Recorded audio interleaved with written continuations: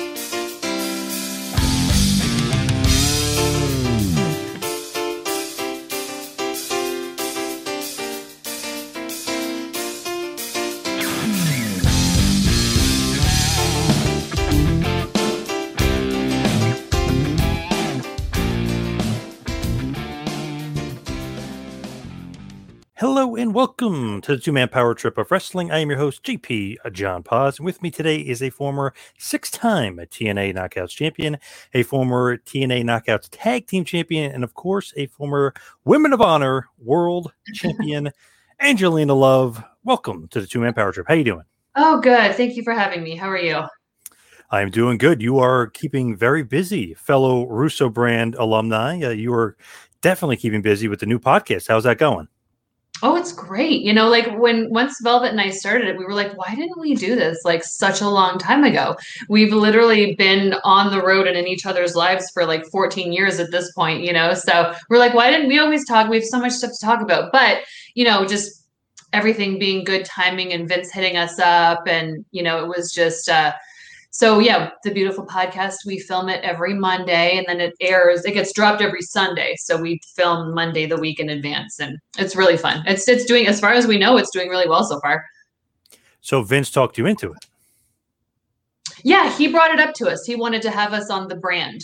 So like I said, like we had never thought of having our own podcast. And then he just presented us with this opportunity and we were like, oh, heck yeah, we love Vince. So it was an easy yes. Great idea by him. I'm actually surprised, like you said, like it didn't come out sooner because you guys are naturals. You know, great stories. You guys got great stuff to tell. Yeah, but we're not tech savvy. So at the thought of like having to produce things or do a lot of editing and all that kind of stuff, like we are like, oh no, like computers and stuff, like no. So when Vince kind of told us like, yo, we have people that just literally record it and everything else will be, the thumbnails will be figured out, teasers will be done. We were like, oh, sold. That's easy. Record and let him and the Hameen Media Group and everybody else do their thing. You just do your thing and they'll do all the heavy lifting. There would literally not be a product if we had to edit it and produce anything by ourselves. With the podcast, like when you kind of first thought it up, what was like the idea? You're just literally going to say whatever? Did you want to have a structure to it or what was the thought process? I mean, Velvet and I can just talk and probably have years of content just shooting the shit. And you know, like we have so many stories and we have so many similar views on things in wrestling and outside of wrestling, you know, world stuff. So yeah, it's just when we were thinking of a name of the podcast, you know, us being the beautiful people, TBP, I was like, oh my God, it has to be the beautiful podcast. Like I just thought, I thought that I came up with like the greatest idea in the world. And I texted Velvet and, she had said that she had thought of that too, but she was like maybe kind of thinking about something else. And I was like, no. Like, I'm not trying to like take the reins here, but like, it has to be the beautiful podcast. We are the beautiful people, TBP. We can be the TBP on the TBP. Like, this is like the greatest thing ever. And she was like in love with it too. And she's like, yep, it has to be that. And I was like, whoo. So we felt pretty creative about that. When you go all the way back, like you said, 13 or 14 years ago, knowing Velvet, how did you guys get together? Is that Russo like scripting and saying like, oh, you guys would be good together? Or did something else come about with the Dutch or how did you guys get together? No, it was our idea. We went to Vince with it. And then we all kind of created it together. So we had when I was in WWE developmental back in when would this have been? 2006, maybe. Velvet came in for a week tryout. So like we had done like a couple like Philly kind of based indies probably back in like 03, 04. And then when I was in WWE, she had come in for a week tryout. And then I think her and I were like one of the first two that were contacted for the Knockouts division when TNA was looking for like that giant new group of girls to come in. I think it was Kong and then the two of us. So we kind of knew each other a little bit from there. And like I had already known ODB and stuff like that too, Tracy Gale. But we were roomed together. So we were like staying in hotels together and that, we're just talking and getting to know each other. We just have so much in common. Our personalities are so alike, that we were just like, okay, here's this new women's division. Like, how do we stand out on our own? Everybody is being their own singular character. Why don't we be a team? We'll do something different. We'll be our own little group or something. So that was kind of the thing that we wanted to do to set us apart from everybody else, being that there were so many new females introduced at the same time. When you first meet her, I guess it would be Deep South or OVW? No, I only had my week-long tryout at OVW. I went to Deep South. I chose to go to Deep South because for me, if I had have gone straight to OVW, my thought process was it was saturated. Like there were so many people there. I didn't want to be like new and then just like thrown into a giant group of people and possibly lost in the shuffle.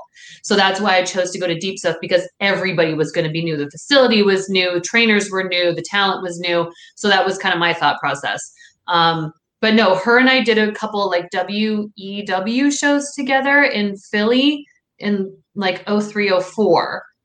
So that's when we would have like initially met, but it wasn't like, those were some long ass days. So we didn't really get a chance to like talk and hang out or anything. But then when she came into Deep South for her tryout, like we know Chrissy Vane too. So like we were kind of hanging out and talking, whatever. And then once we both went to TNA and we were both new there, then it was just like, we just kind of connected.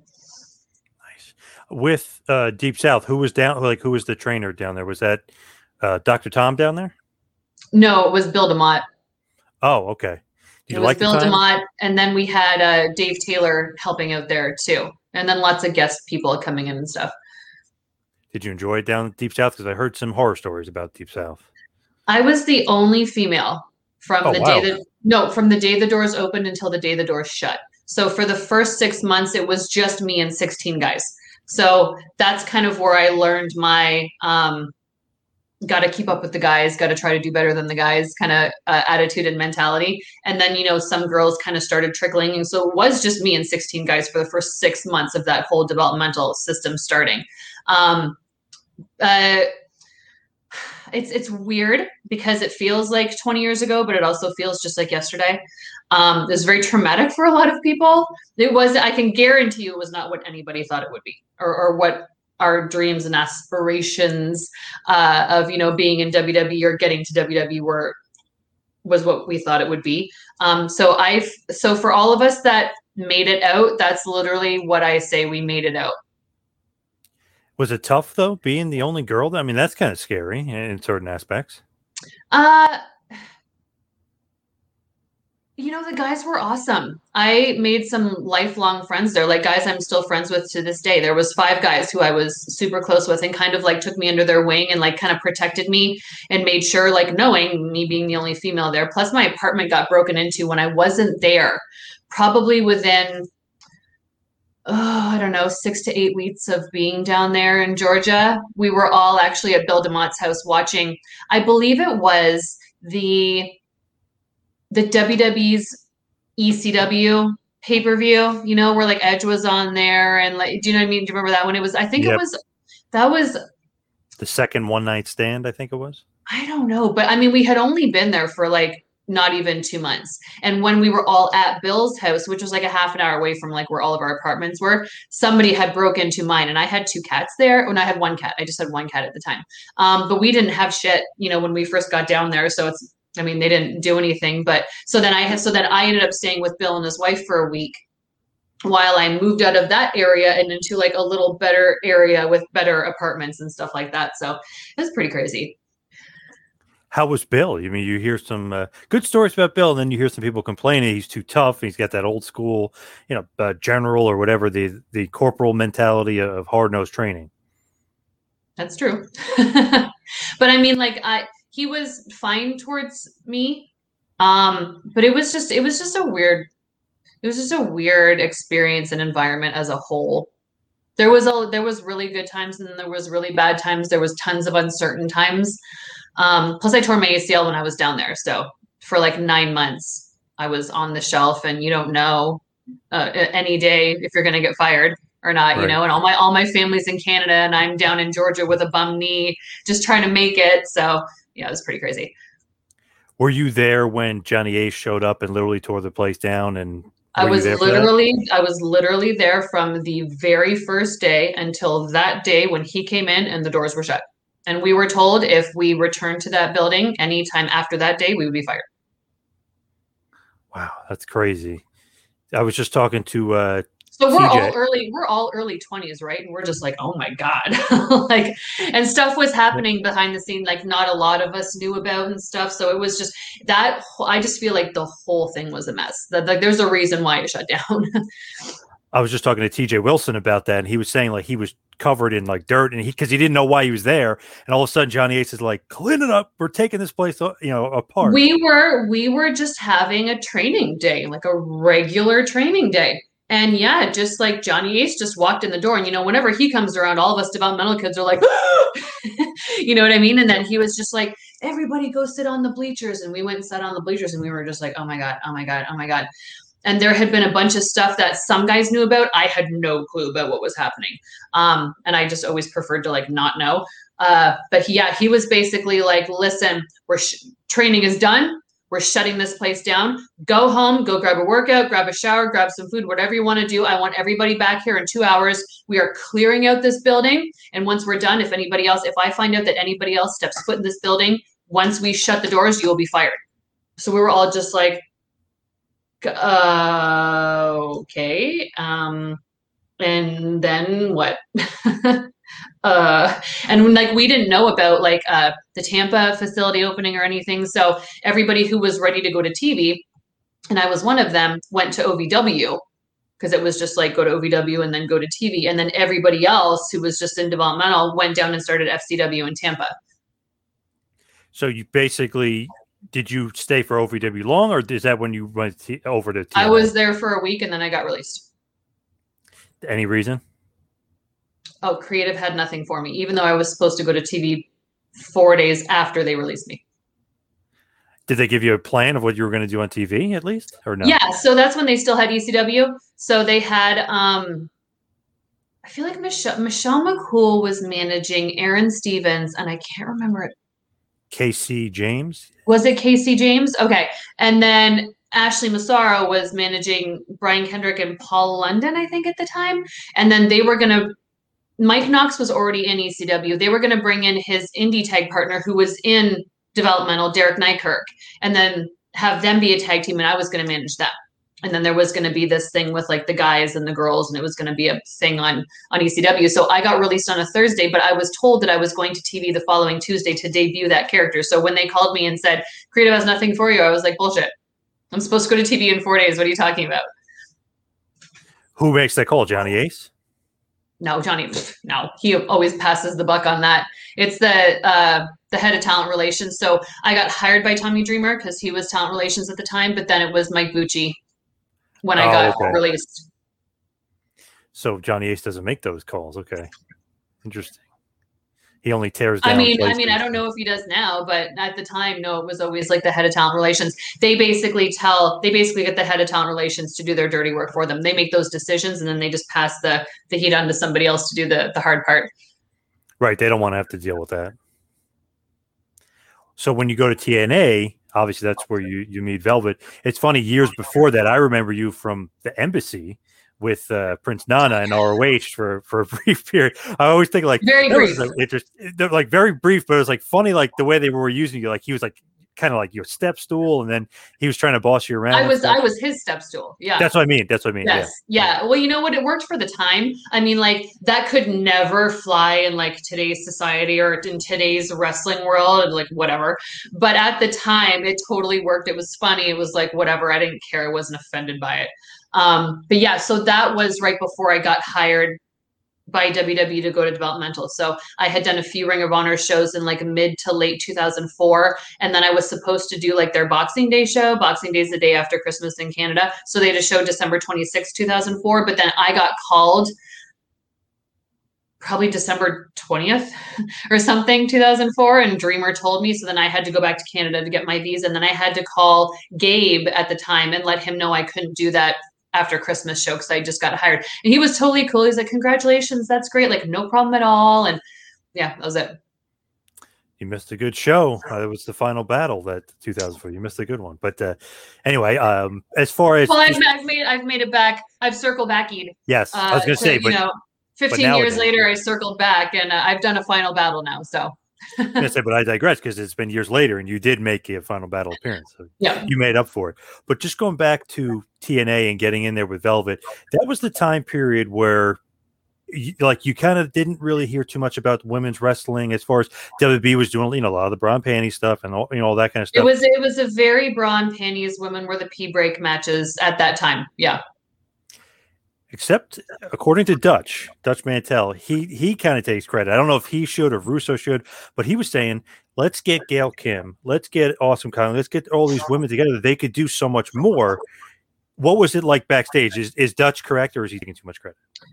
Well, I mean, a lot of people can take credit because it was a huge team effort. You know what I mean? Like Jeff Jarrett, it was like a sink or swim idea. I don't even really know if he was like, yes, we have to have a females division, but it was wanted. And I feel like the way that everything kind of played out with starting it and all of us originals, like it couldn't have been any better. What do you think about the name Knockouts? I thought it was cool. We didn't need to be girly or anything. And they made us like these really cute shirts. Me and Velvet wore them for some of our matches. Like they were black female t-shirts and it said TNA Knockouts and had like the little lips on the bottom and stuff like that. We were obsessed with those shirts. I liked it because it was so much different than when they were saying divas. Like it just had a whole different divas is so girly, right? But knockout is like tough sexy, so it's like it's got kind of everything taken care of with that word. Yeah, definitely. And I feel like at that time you guys really kind of took it to another level where it's like, okay, we're going to be completely different. Like, you still have sex appeal and stuff, but we're going to be completely different from what they're doing. We're actually going to focus in, and it would actually work because ratings were going up. Yeah, we were like the Knockouts consistently were getting the highest rated segments on the show. And this is a show with Kurt Angle, Christian, Samoa Joe, AJ Styles, Beer Money. You know what I mean? Like, so for us, that was like, and I think obviously for like TNA and our superiors in the office, they were like, we got to run with this. Like, this is working. This is what people want to see, which is why Vince was so good at making sure the girls were littered all over the show. Like, I mean, he had no problem figuring out ways to be able to put 10 to 14 girls on a show when some people later on could barely figure out a way to put 2 girls on a show. But it was just like, that was the best time. And I just wish that anybody that's been in TNA since then could have experienced 2007 to 2009. Because that was the best.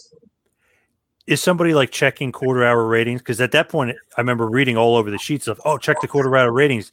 The Knockouts did it again. Well, then that's the thing. We were seeing them on the dirt sheets, too. They were literally showing. Like, I remember Velvet and I, we were in the shuttle waiting to leave the building one night when we had done a live show and, like, the ratings were already on the dirt sheets. And us specifically, the beautiful people, had gotten the highest rated. Our segment just with us had got the highest out of the whole entire show. And we were just like, what is life right now? This is crazy. But yeah, so they were constantly checking ratings because we were on Spike TV where we're being some pretty good competition, so we had just, this was probably like a couple months ago, some kid on Twitter, and a lot of us jumped on it because it kind of got thrown to us, was like, responding to something saying like, oh, the Knockouts never got ratings. So everybody was like, the Knockout, what are you talking about, dude? Like, we were there. we literally saw the numbers with our own eyes. Like, it's so amazing. People who are not backstage, who are not there, who think they know everything and can just go on social media and be like, nah, the girls never did shit. It's like, dude, what are you talking? Where do you even come up with that? It's crazy. I feel like some of those people on Twitter do not look at actual information. You know what I mean? They'll just make it up in their head. Like, that sounds good. Well, you know what? It's also people who probably have only got into wrestling in the last 5 to 7 years, didn't even watch the knockouts at the time, weren't even watching TNA at its peak when we were on Spike TV, and the Ultimate Fighter was on after us, you know? So. Yep. Quite a lead in. Yeah. I feel like a lot of the fans today are completely clueless. I mean, this might be, no offense to some of the fan base, but some of the fan base out there just doesn't, I don't know if follow the business. I don't know why they watch. It's a strange, weird fan base. Like when I try to give people the benefit of the doubt, because it's like, maybe they were 7 years old in 2007, you know what I mean? And now, and for me, when I first started watching wrestling, it was like WWF everything.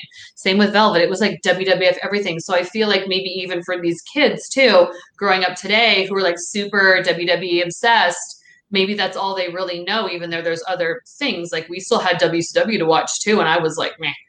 I did start watching it, but that's because I just wanted more wrestling. But WWF was still like my number one, you know? So, but TNA now is not what it was back then either. So maybe they're thinking current day knockouts or something, you know, something to that effect. Yeah, maybe. But I think they just don't know. Like, if they were, you know, graduating grade school or graduating high school, they probably would have no knowledge or recollection of any of the ratings or how well we did at that time. But I mean, there somebody, a decently well-known Twitter account, this was probably a year ago, did a poll about, like, you know, what do you think really started the women's revolution? Was it the Paige Tennille Dashwood Emma match or whatever in NXT, that really great match they had, or was it like the knockouts? And the knockouts got voted as like, that's what started the women's revolution. It's not a knock on the other girls by any means, but it's like, that was a little validating for us, you know, like, oh, people do know, people do get it. Yeah, absolutely. To me, the NXT thing is like years later, really, if you think about it. I mean, it's like, it's definitely down the line. You guys 9 years later, like long time later. Yeah. So it's funny that fans kind of don't, I don't know, maybe they're too young to remember, maybe too dumb to look it up, but really 07 to 09, when you get millions, and now they which is funny looking at now, it's like they would kill for 2 million viewers even now. Sure. Raw, I think the other day did 1.4 million. I was like, whoa, the lowest ever of all time. So, I mean, they would kill for the numbers the knockouts were getting at that period. Mm-hmm. Yeah. When that's happening, what is like the thing? Like, oh, we got to get you guys on TV more. You guys got to do more. Like, what's the sense from Jarrett and Russo and the guys? I mean, we were riding high. Like, we were having a blast. Like, what we were doing was working. So, and the great thing about work, like I know, like, we obviously know, Velvet and I will never say a bad word about Vince. We love him. Everybody has their own experience with everybody, right? So just because I don't like somebody doesn't mean everybody else has to dislike that person, or just because I like somebody doesn't mean everybody else has to like that person. Everybody has their own judgments and their own choices of, you know, who they like and who they don't. We had such a great experience with Vince because he was so open to like listening to us and collaborating. I was going to say coordinating, collaborating with us about like our backstage segments or what we were going to wear, or like when we did the whole thing with Daphne as the governor and we weren't wearing makeup, we were literally wearing like Walmart curtains and stuff like that as clothing. Like, he was so just like, yeah, like, come talk to me, like, run ideas by me, like, let's jam. He always gave us the ball and let us run with it. And I think when you don't have such a leash on your talent and you kind of keep it open so that they can kind of give their own creative and we can be free spirit creative artists, which is what we are, when we're working with a writer who lets us have that freedom, that works the best, you know, like, because then we can be ourselves and that comes across as the most authentic. And I think Vince definitely had that relationship with Velvet and I and a lot of the knockouts, but definitely a lot of the guys too. And I think that makes a successful product, not when you're trying to like micromanage and control everybody and holding people back because it's not your vision. And then it comes across like they're trying too hard or acting, and then fans are all over that, and then they don't buy into the character. And then it's just, you know what I mean? It's just like a snowball. It just kind of snowballs into disaster. One thing I noticed with Russo, there's no middle ground. Either you love him or you hate him for whatever reason. You know, Steve Austin loved him, The Rock loved him, Foley, Goldust, but then there's this group of people later on that just the Samoa Joes of the world just didn't get along with him for whatever reason, didn't like him. So I feel like, but you know what? Like not everybody likes everybody. Not everybody in the world can date each other. I don't love I don't vibe with every makeup artist, but I have my two that I love. Do you know what I mean? It's the same thing. And you know, like somebody like Samoa Joe takes his craft so seriously. If he butt heads with somebody who's writing stuff for him, I mean, it's not going to be a good relationship. Like that's pretty cut and dry, you know? Yep. But it's interesting with Russo. Like I always like kind of laugh because like, well, the Rock likes him. He kind of did a little bit of something in the business, you know, kind of, sort of. Yeah. Yeah. Like Steve Austin. Remember that guy? Yeah. He kind of liked it. And Foley and him and Goldust, they would say, and the Rock, what was it? The This Is Your Life segment or whatever. Like, oh my gosh, gold. One of the highest rated segments of all time ever. Yeah. I believe another one of Vince's segments was Undertaker Austin, which was a match, but that was one of the highest rated ever too. But in the Russo Attitude era of writing, you know what? Like, I don't know. I just adore Vince, period, as a person too. You know what I mean? Every time he saw me, he'd be like, Angelo. He always called me Angelo. I'd be like, sup, Vince? Like, it was like seeing your uncle, your cool uncle all the time, you know? Like, that's the kind of relationship we had with him. I just didn't like him winning the WCW championship. That's all. But he knows that. Well, that was before my time. Yeah. Well, with Russo and Velvet and like putting things together, when you guys do like the backstage skits and you guys are kind of being like the mean girls stuff, is that you saying like, let's do this, or it's him kind of saying, let's go in this direction, or is it total collaboration 100%? I mean, he is just like, be you guys. You guys know how to be you guys. So at that time, there was a very short list of the roster that were getting like the scripts, like what we were going to be doing at TV, like a couple days beforehand, which was great because I always knew exactly what to pack. So I never had some, you know, I didn't ever have to pack half my closet just to go to TV because I never knew what I was doing. So, but we would get like, if we were doing like our backstage segments and our thrones with like Kip or whatever, you know, and Lauren, who was the interviewer, we could kind of like, that would all be written out, but we would change a lot of it. And Vince, Tal and I were like one take wonders. So like we could get backstage segments done so easily because her and I would just bip, bip, bip, bip, bip. We already know how to be our attitude. We feed off each other so well. We could literally do it in one thing and Vince would be like, great, my one take wonders. Awesome. Love you girls. And it's like on to the next thing because TV days are so busy. But there were some times where we would see stuff that would be written and it's like, we just wouldn't say that. You know what I mean? We wouldn't say those words necessarily. And so we would try to like just go with it. And then we would be like, eh. And we would just say to Vince, like, hey, I know, right. And this would be like while we're backstage about to film our segment, like, hey, like this thing that you wrote here, like, I just can't see myself saying that and making it believable. Could I maybe change this and say this? And Vince would be like, oh yeah, that's fine. Like just get the bullet points across. Make sure you mention the pay-per-view, what day it is, what time it is, who you're wrestling, and then fill in the blanks around it, but just get all this general stuff over. And then that just opens up, right? For like us to just be able to make it our own and make it believable, which is why everybody thought we were so believable as like the Princess Mean Girls. I love that though, because you know, you always hear today WWE like, oh, it's a script, they're reading a script. But if you say your character, and you're so controlled.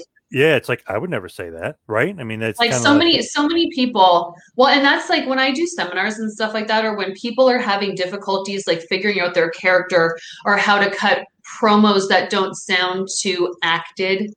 I'm like, you have to feel what you're doing. Like Velvet and I, like I'm a terrible baby face. I'm the worst, like, clap for me. Like, you know, like that happy, like cheerleader stuff is just not me naturally. I am more of a silly, sarcastic kind of person.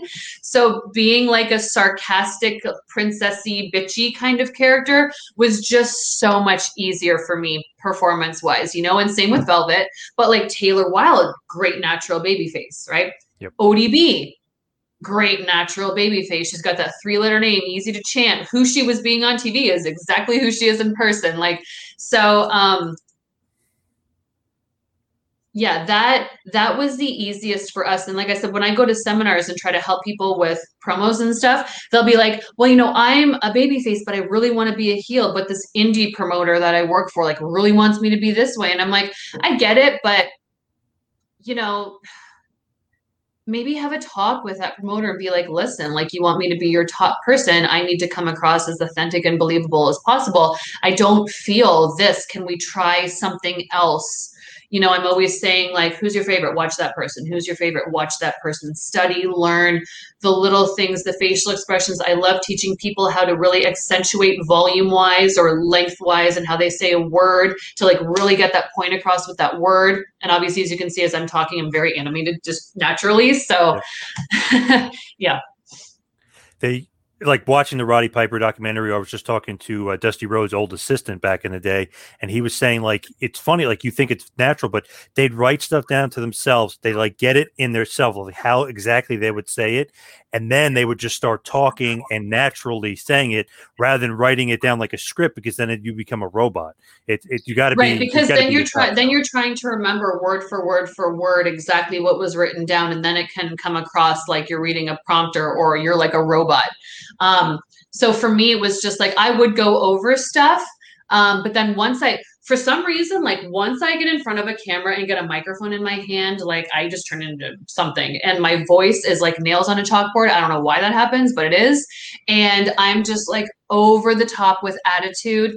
But it's very easy for me at this point. It's really weird too, because I used to be scared to death to be a public speaker when I was a kid. Like, when you had to do speeches in grade school, the little cue cards, and you had to pick a topic and talk about it for like 3.5 minutes or whatever. I tried to be sick every year on speech day because I dreaded it. The thought of having to stand up in front of my class and do this speech, like my throat, I would get like anxiety. I feel like my throat would close up, and I know my face would get beet red. I thought my voice sounded different, and I'm shaking, and I hated it. But then once I got into wrestling, it's like, you are in front of people. You are performing in front of people. You are screwing up in front of people. You're probably having a wardrobe malfunction in front of people. So after a while, and plus when I was in Deep South, like just being, WWE, like we were working on promos all the time and timing them, and you know what I mean? And when you have like the 10-second countdown, or that was 15 seconds, the 10-second countdown, you got somebody behind the camera going like this, and you got to be done by the time it gets down to 0, and you're trying to not rush the finish of your promo, but still, it was a lot. It was a lot. So by the time we got into TNA and we were just allowed to be us, and we could be obnoxious, and we could be loud, and we could be bitchy, and we could be all the things, just the characters, the personalities, the vibe with Vince, just everything, it just worked. That was kind of like back in the day, like when the teacher would call and you had to read a paragraph. You'd be like, okay, I'm the 8th person. You count down the 8th and you try to get that paragraph ready. You're all nervous. That was the worst. The worst. But now I could easily, without batting an eyelash, grab a microphone and stand up in front of talk in front of 10,000 people like it's nothing. It's a natural talent, a natural. Yeah. Gail always hated that, but she would rather go out there and get power bombed by Kong than do a promo. And I'm like, what is wrong with you? Promos are easy. Why are you scared? You're just a natural promo, I guess, and she's maybe a little uncomfortable. She didn't like her voice, or she didn't like the way she sounded, or it was just like she just rather wrestle, and that's fine. Like, talking is not for everybody. At one point it was not for me, but it became a very big part of me. So when Gail and Awesome Kong are kind of doing their thing, are you thinking like, oh, this is great, I got 2 people that I can probably work with, just as far as like, wow, because they're elevated not only the TNA, but the women's wrestling in general? Were you thinking kind of selfishly, like, okay, these are going to be 2 great people I'm going to be able to work with? I mean, I had worked with Gail before everybody worked with Gail because we trained together. So Okay. yeah, we trained together in Toronto, me and her and Tracy. So I mean, I had been wrestling Gail since 2002. Oh wow. Okay. Yeah, we all trained together before she even got hired by WWE. So, oh yeah, I had already been there, done that with Gail before we even got to TNA. So, I was scared to death to work Kong though. Scared to death. But then she very quickly became one of my favorite people and one of my favorite outside of the ring and one of my favorite to work inside of the ring too. We were doing the David and Goliath matches, me being the little shit heel running around. She was the big baby face. Everyone wanted to see her kill me. We were on the road together just having a blast. She had a bit of a Big Van Vader vibe to her, like when she first came in there, especially with those gloves and looked like she's stiffing everybody. Had that Vader vibe. Her, just everything about her and her look was perfect. Like just the gear she wore, she also knew herself and her presence in the ring too. Like nobody had to tell Kong how to act. You know, it was just, and that was just, it was just one of the so many cool things about the Knockouts division. Like nobody had to tell me in Velvet how to act. Nobody had to tell Kong how to act or what her character was. Nobody had to tell Jackie Moore to be the ass kicker. Nobody had to tell ODB to be the, you know, bam, drink beer, grab your boobs. Like, you know, just everybody, it was just, that's why it worked so well at that time. Because it was so many new people. We all weren't, you know, cookie cutter, you know, that's one of the things, like when I was trying out for WWE, when I got hired, I had the braids, right? That was like my Bo Derek, like my different look. Johnny Ace hated them, of course. But everybody liked it because I was blonde, but it made me stick out because they had 900 blondes on the roster already. You know what I mean? So when they told me to take the braids out, it was my second day there and I was already verbally hired, but they just hated my hair. And I was like, no problem. I do my hair myself. Like I'll take it out tonight and come back tomorrow looking completely different. Like if it gets me hired, like this, my hair, like no big deal. But I was like, I'm just going to be blonde diva number 42. You know, like I just, right. You know, you got to look different, have something different. But in TNA, everybody looked different. Everybody. And we loved that. And I think the fans loved that too. It was so many new people, so many new characters, so much stuff to get invested in. Everybody looked different. Everybody talked different. Everybody wrestled different. Everybody dressed different.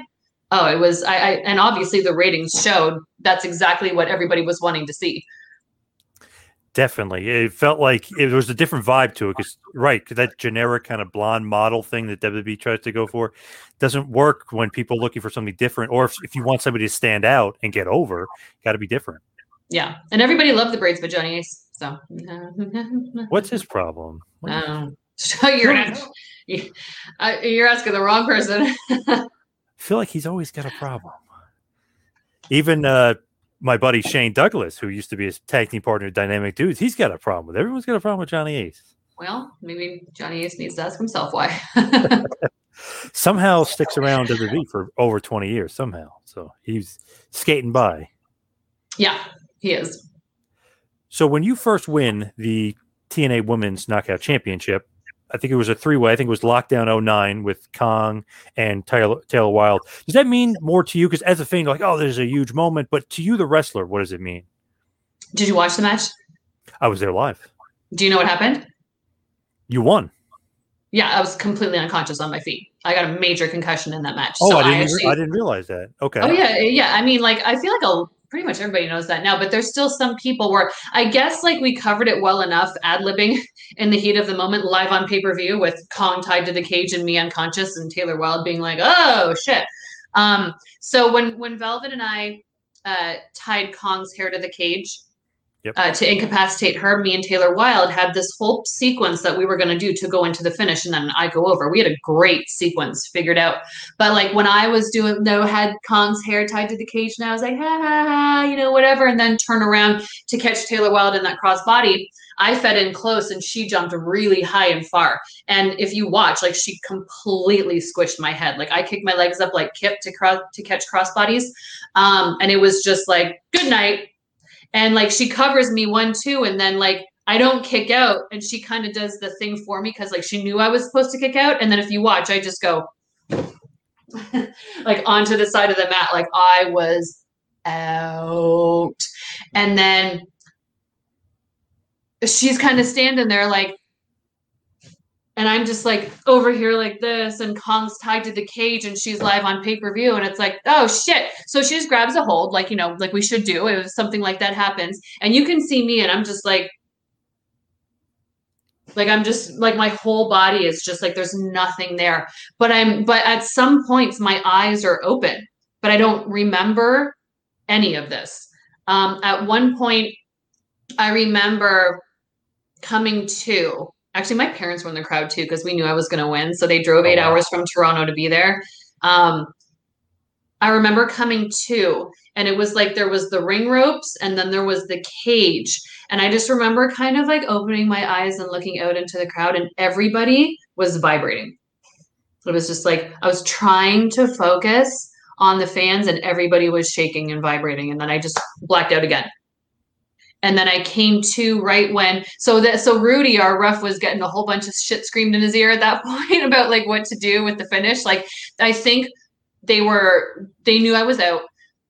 Kong was tied to the cage. They just wanted Taylor Wilde to somehow cover me. But Taylor Wilde had already walked over to Kong, and you see her go like this. She just walks over to Kong and she goes, "Kick me!" And Kong does that big kick, and Taylor Wilde takes a gigantic bump back like a hurricane just knocked her over.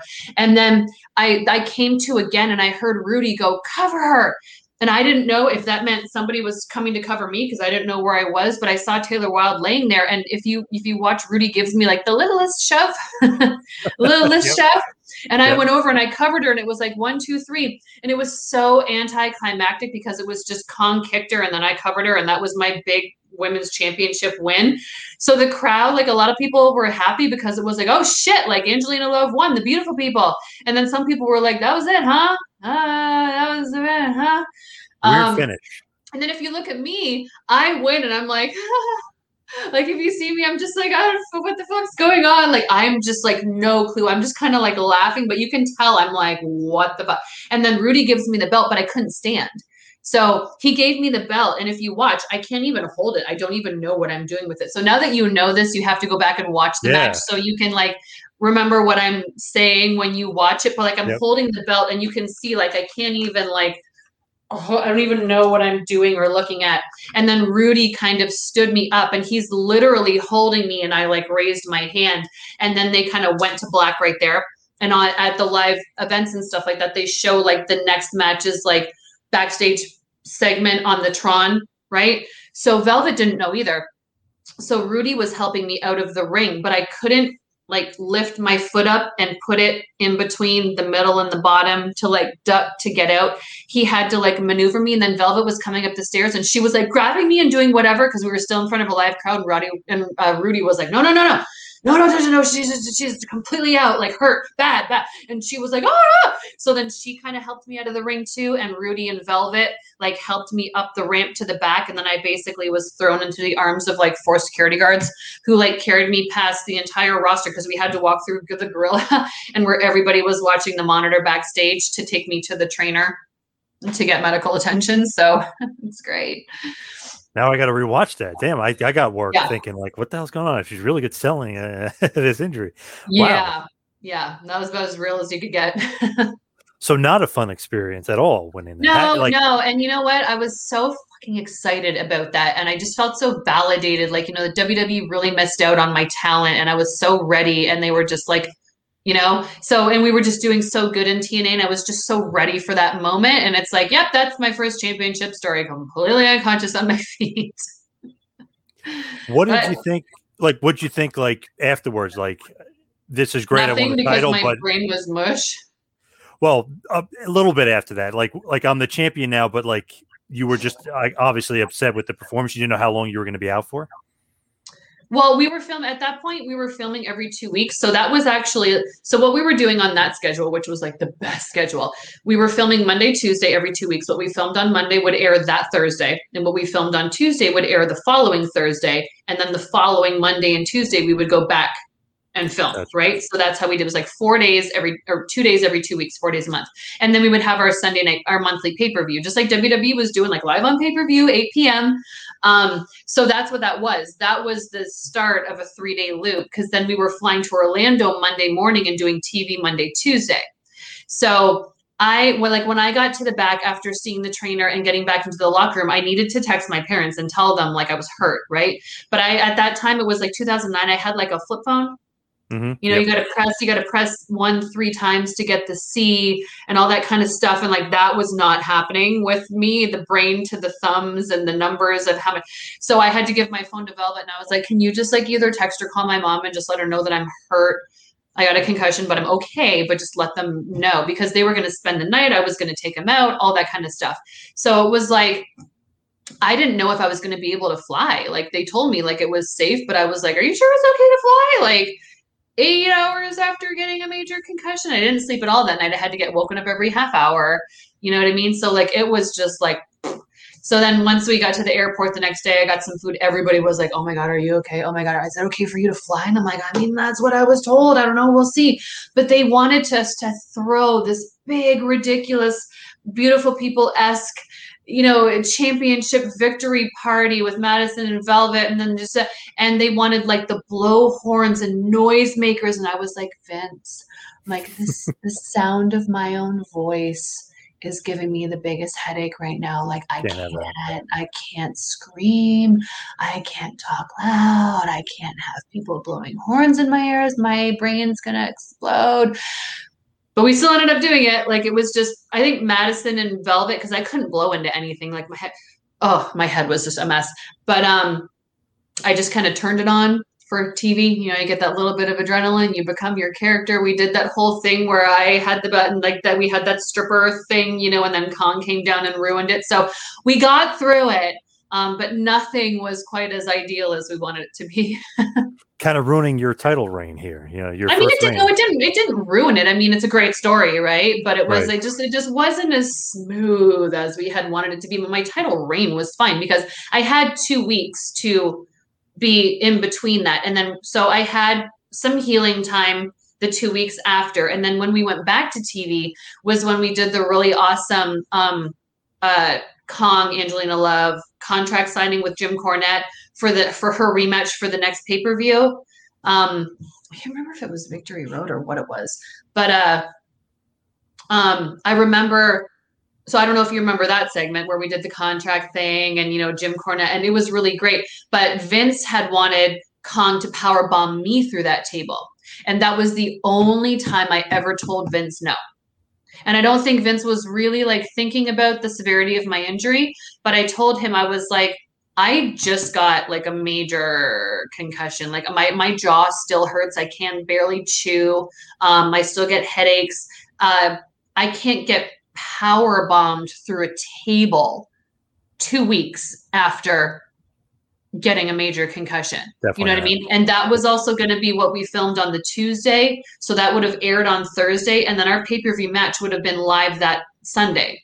So like, and I said to Vince, I was like, so also like, what am I, Superwoman? Like I got powerbombed through a table by Kong on Thursday, but then I'm good to go and wrestle a championship match on Sunday 2 nights later. Like, and he understood that. And I said, listen, Vince, I don't ever tell you no, but for my own health and safety, I have to tell you no. Like I'll do the whole segment, but I cannot have Kong powerbomb me through that table. What if I hit my head again?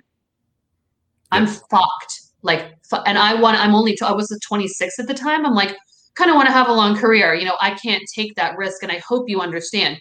And he was super understanding. It was not an issue. It just ended up getting switched to Rudy, who was the referee for that match where I won, getting powerbombed through the table. And it all worked out, and everybody was fine. Everybody was safe. And so, yeah, it worked. And it made Kong look like even more of a monster. She's going to powerbomb the ref through the right. thing. And I kind of weaseled my way out of it, you know, and get a little bit of heat with that too. So it worked. But I that was the one time I said no to Vince, and that was just for my own health and safety. As you're going along as champion, almost have like a little bit of a Ric Flair, like you lose for a little bit till you get the title back, right? I mean, like that kind of thing. Did they want you to be like the quote unquote like Ric Flair of the division, where you're like the staple, but other like Tara or ODB, they're going to get their little runs in there as well? I don't know. Maybe none of my. I don't know. I know I had wanted my first run to last longer, but then Tara came in, and their thought was, babyface, she's got to take it from you, you know, so that was fine. I wanted to work her when I was in, when I was in WWE. I wanted to have that opportunity. I really wanted to wrestle Trish, and I really wanted to wrestle Victoria. Didn't happen there, but then I was her first feud when she came to TNA. So it was just like, for me, everything just worked better in TNA. And I was so devastated when I got released by WWE, like devastated. But hindsight, years and years and years later, it was like, oh, I would have I became a household name in TNA. Who knows if that ever would have happened in WWE? I could just been a jobber and then been fired, and I do believe everything happens with whomever it's supposed to happen with at the exact right time. And what Velvet and I did, it had to be the two of us, and it had to be us together in TNA at that specific time in 2007 and 2008. We were the only two who could do what happened, and that was what was meant to be. And we're so happy because we created history on our own without the big WWE machine behind us. And a lot of people were like, oh, we would have loved to have seen the beautiful people in WWE. And it's like, we both wanted to be in WWE at one time, but who's to say had we have gone there, they wouldn't have just taken complete control of us. Then what are we going to do? Tell them no, they can't? Usually at the time, especially, like, you don't tell WWE that. So, and plus they kind of made their own versions of us. So. Yes, they did. Late Cool or whatever it was. Was it Late Cool? What was the ripoff version? I don't remember. But it's interesting because at that time, too, they weren't really giving the women any sort of push. Like you said, you would have been a manager in a tag team. And who knows? It wouldn't have gotten over, or possibly wouldn't have gotten over. But just that time period, WWE with the women, they weren't pushing them at all. Yeah. And I feel that they realized, like, shit, TNA's ratings were like really starting to knock on their back door, and a lot of how good of the ratings that we were getting was from the women. And WWE was not doing much with their women at all. So they needed to start making their women a big deal too, to see if that could maybe help boost their ratings too. Just always seems like something they do natural, like, hey, the NWO, this attitude kind of thing is really working. And then all of a sudden they start doing attitude. You know what I mean? They always kind of have to do that, but they must. So when we were in developmental, there was a few times where like the writers would come down, and then, all of us, it was like being in freaking school again. We'd go out and buy binders, we would have like a cover page. Like we would have like this professional presentation about like what we wanted our character to be and what storylines we came up with and who was already on TV that we could see ourselves being written into working with, and blah, blah, blah, blah, blah. And we were always told, come up with 80% of the idea, give it to creative, let creative put their 20% on it, and then it just becomes their idea. And we were all like, what? Aren't they hired writers? Why do we have to come up with 80% of our own shit to get on TV? Isn't their job to write us onto TV? Why do we have to come up with most of it? Kind of backwards. Yeah, but I mean, they kind of did that with a lot, right? Like took an idea and gave it to their people, and took this group and gave it to their people, and so they knew stuff that worked, but it was just like, oh, missed the ball on that one, missed the ball on that one. Okay, who do we have that we can do this with? You and you. Do study this, you do it. Yep. You be our version of that. In a weird way, were you guys like almost thinking like, okay, imitation is a form of flattery? Were you almost thinking that? Or you're like, they're ripping us off? God, I barely remember. I feel like at first we were like, what the fuck? You know what I mean? Because it was like, this is our thing. Like, fuck you, WWE. You wouldn't take us. Don't try to steal our thunder because we're making it for ourselves somewhere else. But yes, it was definitely like, because everybody knew. Like, everybody knew where that idea came from. So we were just like, well, when it works, it works. Now, we're talking like positive stuff here, but also want to mention Dixie, because I know sometimes in the Patreon, you guys go a little bit off and you guys weren't big fans of Dixie, I think. Are you a patron of ours? I am not, but I am a part of the Russo brand. So I am privy to some stuff, some information. I'm pretty sure we've talked about Dixie on the podcast too, not just the Patreon. Right. So, yeah. Not a fan? No. Is that any specific reason? Or is she not good for the position? Is she not Well, I don't think you can find one person who thought Dixie was good in her position. At first, I was actually kind of intimidated because I was like, oh, wow, a female boss. Like Stephanie McMahon, I was always so intimidated by her, right? And then it's like, oh, the president of like TNA is a female. And it's, we just all wanted to be in good with her, right? And she was really sweet at first, but then it was like, once other people came in and once she started for some reason thinking who the fuck she was and she needed to be all over the show. And she at first, when we first got there, we loved the environment and working for her because it was like, she was always like, how's your family? She was always asking how people's boyfriends were and how stuff was at home and always asking the guys how are your kids and stuff like that. Like at first it seemed like, oh wow, like she really cares. Like about not business stuff too, like that home family stuff. Like that's really nice to want to know. And we're not like just employees, but then it was like, oh my God. Then she had to be on every segment. Then we were getting kicked out of the makeup chair because it was, oh, Dixie had to get her makeup done, 800 times. But it's like, we have matches and we have backstage segments and we really need to be done too. And we start doing it ourselves because it was like, oh, Dixie is doing.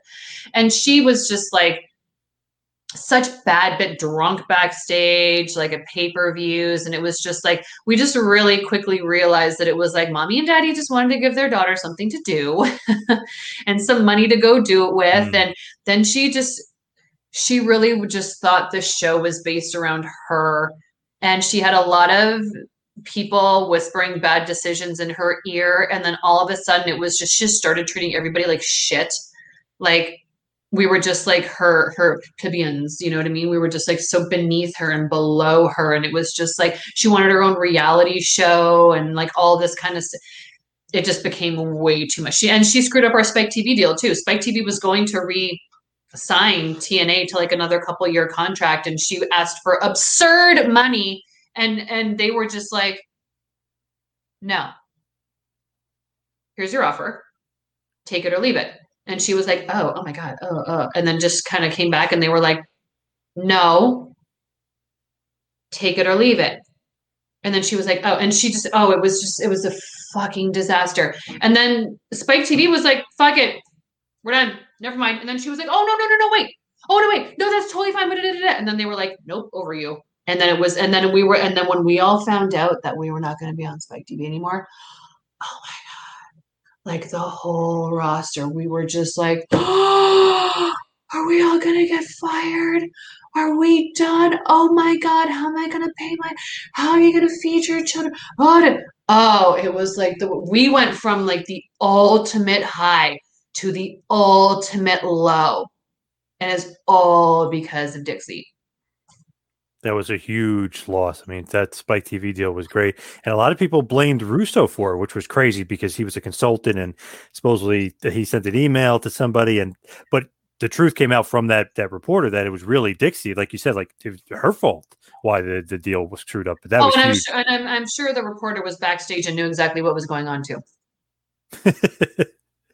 Well, I guess Russo by accident emailed him, which was a whole nother story for a whole nother day. But as far as Dixie screwing it up, obviously where you're at now, it's way away from Impact and all that nonsense in Ring of Honor in ROH.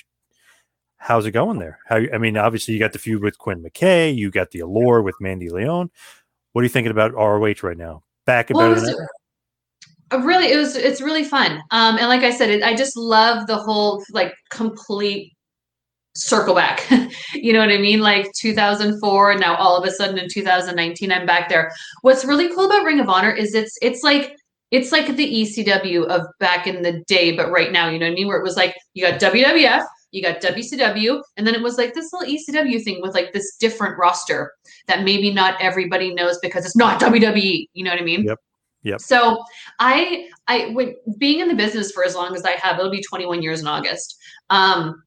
You pretty much like have met everybody at some point or done signings or worked with somebody at some point or done a tour or whatever. There was so many people in ROH that I didn't know and I hadn't met. And I was really excited to be with like a whole new bunch of people that I had never met before. And I just knew like, Ring of Honor has such an aura of just like 100% effort all the time. Different, like they got their they've got their violence, they've got their females, they've got their tags, just I don't know. It's just Ring of Honor is such a different vibe, which is what you need in wrestling when so much of everything can be so the same and then everyone just gets bored with it. You have to have like that one thing that's different, you know? And I feel like that's Ring of Honor. So I loved that. And you know, like Jay Lethal was there. Like we did know, you know, some people that were there. So it was just really nice. And plus we got to debut at Madison Square Garden. So like we had our bucket list garden moment, you know, which we're so thankful for. And yeah, it has been a really nice work environment. I get like that. I had just posted this on my Twitter, like maybe a month or 6 weeks ago after we had done one of our tapings. And I said that I had got being in Ring of Honor and like being backstage and at our tapings and stuff really gives me like that TNA circa 2008 vibes where it was like everybody's supporting each other. Everybody's having a good time. Everybody's watching each other on the monitor. Even with like our COVID restrictions where only so many people are allowed to be at the building, we're shuttling people in, do your segment, leave, and more people are shuttling in and leaving and all the things. But it's like everybody really does sit around in the back and watch each other's matches. And what I love too is that when we were in TNA, like, you know, Kurt Angle would give us feedback and we would just be there's Sting. I remember the one time we came back from like a tag match and Sting pulled us aside because he watched our match and he wanted to like give us constructive criticism and kudos and stuff. And we were all just like, you're Sting, we love you, you know what I mean? But like, you watched our match, like, what? You're Sting, you watched us and you like care to like give us tips on how to improve certain things like that. There's no words for like how meaningful stuff like that is. And like, and the guys were always so supportive of the girls too. Like to our knowledge, none of the guys were like jealous or mad that we were getting higher rated segments than them. It was great for the company as a whole, right? And I get the same vibe in Ring of Honor because it's like the guys are always so willing and available to help the girls. If we're stuck with something or if we have any questions, then they always watch our matches. And when we get to the back, high fives and tell us what they liked about the match, if there was anything that we needed to improve upon, maybe what would you guys have done different, you know, whatever. They're just so open and helpful. And it's just, I love like that vibe in the environment. It's very, I don't know. It's not like there's no walking on eggshells being there. You know what I mean? It's just like, it's really good vibes. And I've been in this business too long to deal with any bullshit. So I'm all about good vibes, working in good vibes. Keep it positive. Yeah. The Allure, obviously very much like the Beautiful People, but Mandy's kind of taken the place of Velvet. She fitting in, well? Or no, we don't look at No, we don't look at it that way. I understand, like, because me and Velvet are the Beautiful People, that if we start a group in another company, a lot of people are going to look at it, be like, oh, there's the Beautiful People 3.0 or whatever, you know what I mean? The Beautiful People was very Paris Hilton, Nicole Richie, Simple Life, Mean Girls movie, princess bitchy stuff. The Allure is like women. It's more tough. It's more ass-kicking attitude, sexy women. The Beautiful People was princessy, bitchy, that kind of. Do you see the difference? Yep. So we didn't come into Ring of Honor wanting the Allure to be like a BP 3.0. So I understand, surface-wise, you could look at it and be like, oh, group, Beautiful People, just like the Beautiful People. But we've been trying to not have it be presented that way. But I mean, I feel like anybody could look at a group of girls and be like, oh, it's like that. Oh, there's a group of girls like Beautiful People. Oh, there's three girls together and they're all mean girls, the Beautiful People. You know what I mean? Yep. It's easy to label it. So yes, definitely. But we love Mandy. Mandy was like, oh, she's so similar to me and Velvet. Like, we all just clicked right away.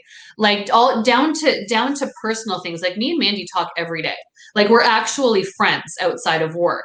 Like, it's very easy to be friendly with people at work, but once you go home, if you maintain a relationship with people like daily, that's a way different story. You know what I Right. mean? That's something that's more meaningful.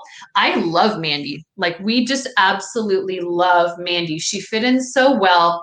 She's so gorgeous. She's so exotic looking. And she's just like, you know, her and I both like to burn sage, and we like crystals, and we talk about astrology and conspiracy theories and stuff like that. So like, we're friends, period, like outside of work, you know? So that makes work even easier. Nice. Now, speaking of Russo, he just called me. He must have heard us talking about you. So His ears or were talking ringing. about him. Yeah, his ears ring. But it is great. You and Mandy in ROH work together. Quinn McKay, she's got a little bit of a attitude problem, but that's okay. You know, it's no problem. Yeah, but she'll blame it on everybody else because it's never her. Oh yeah, that's a fact. Well, yeah, that was my whole Age of Entitlement, right? Which was Right. basically like what my whole spiel was before they showed the match, and why I had no problem having a match with her, because it's like the amount of time that I've spent in the business, the amount of people that I've seen that just have accomplished nothing and have been in the business for 2 minutes, who are like, "Where's my stuff? Where's my championship match? Why aren't I the star of the show?" And it's like, what have you done to earn that? Right. Like, where does this attitude come from that you just like walk into the wrestling world and you think you're out everything? Like, what? Like, nobody's teaching like etiquette and respect anymore. And like, I guess I'm old school. I mean, like, I guess etiquette and respect is like old school mentality now. I don't know. Yep. But yeah, to be like I said, like, you know, when you're a new person coming into the company and you've got a lot of, you know, championships and places that you've worked, and you know, you've got some steam behind your name, there's going to, in a locker room full of women, there's going to be like at least one person who's going to be like, you know, kind of catty about it. But like I said in my promo before the match, I didn't think that the one person that would have the biggest problem would be the freaking backstage interviewer. Like, what? You are not even a wrestler. Like, what are you even talking at? What are you even doing? So to me, who's just like, take no shit, I'm just like, like what? So yeah, and I don't, I mean, like, that attitude, maybe she's gotten away with it, and many other people like her, maybe they've gotten away with it elsewhere, but like, you bring that to me and you've crossed a line. You don't get away with it with me. No, because people leading the future of the business, like, that's going to drive it right into the ground. So Hey, I'm with you. I agree with you wholeheartedly right there. But as we head for the finish, head towards the wind down, just give everybody kind of the rundown of what they're going to get when they listen to Beautiful Podcast, and obviously the Patreon. Oh yeah, so like, we just kind of shoot the shit. You know, we'll have a little drinky poo, a little Jose. I like, you know, my little Jose tequila, and Velvet will have her what did she have? Patron the other day. But you know, we talk about everything. Like, we talk about relationship stuff. We talk about the jab. We'll talk about like the pandemic, and we'll talk about wrestling road stories. We talked about, just so we said, like, stuff with Quinn, the Age of Entitlement, like how has this become such a thing in wrestling these days? Like, we'll drop some names. Like, and plus we're ridiculous, right? So we're just like, her and I have this thing where like, we'll just show up one day and we'll both be wearing the same shirt, and we'll be like, really? Won't be planned, it'll just happen, you know what I mean? Or we'll say the same thing at the same time, or we'll have the same idea, we'll blurt it out at the same time, and then we're like, get out of my head, shut up.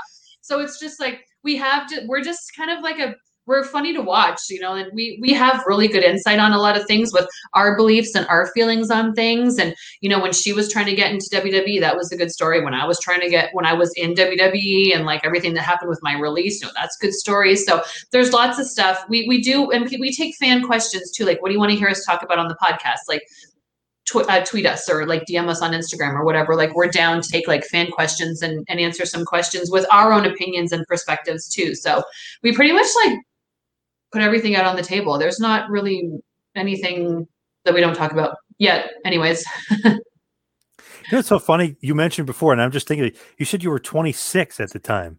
So I was like, wait a second, how is that? Like, I always thought you were, that's crazy. I'm just now thinking, I was like, just, you seem like younger. You know what I mean? So, like, which is a good thing, I guess. But, yeah, I guess, which is a good thing. But I was just first realized, I was like, wait, 26? That I would have thought younger. But yeah, that's great. I turned 40 in September. Wow. And Velvet is the same age? Today. Okay. Today's her 40th birthday. Wow. Oh my God. Okay. June 2nd. So she's 3 months older than me.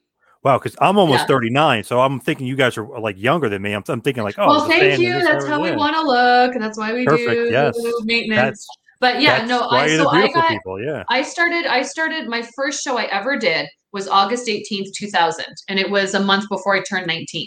So I got hired by WWE when I was 23, and I got released when I was 25.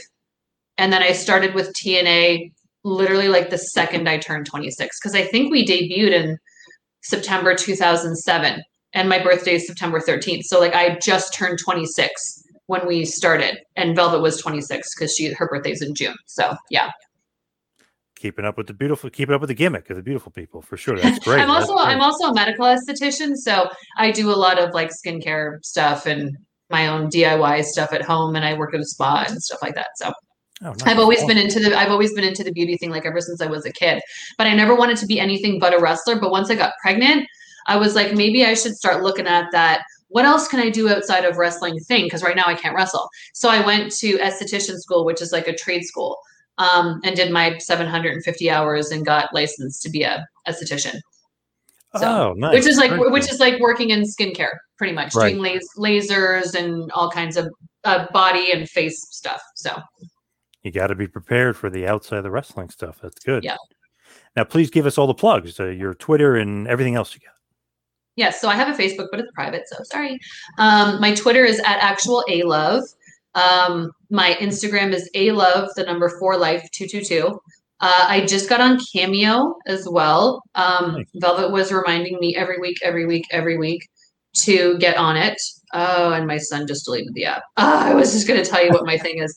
I think it's cameo.com/alove4life without the 222. So it's like my Instagram handle without the 222. I think it's alove4life.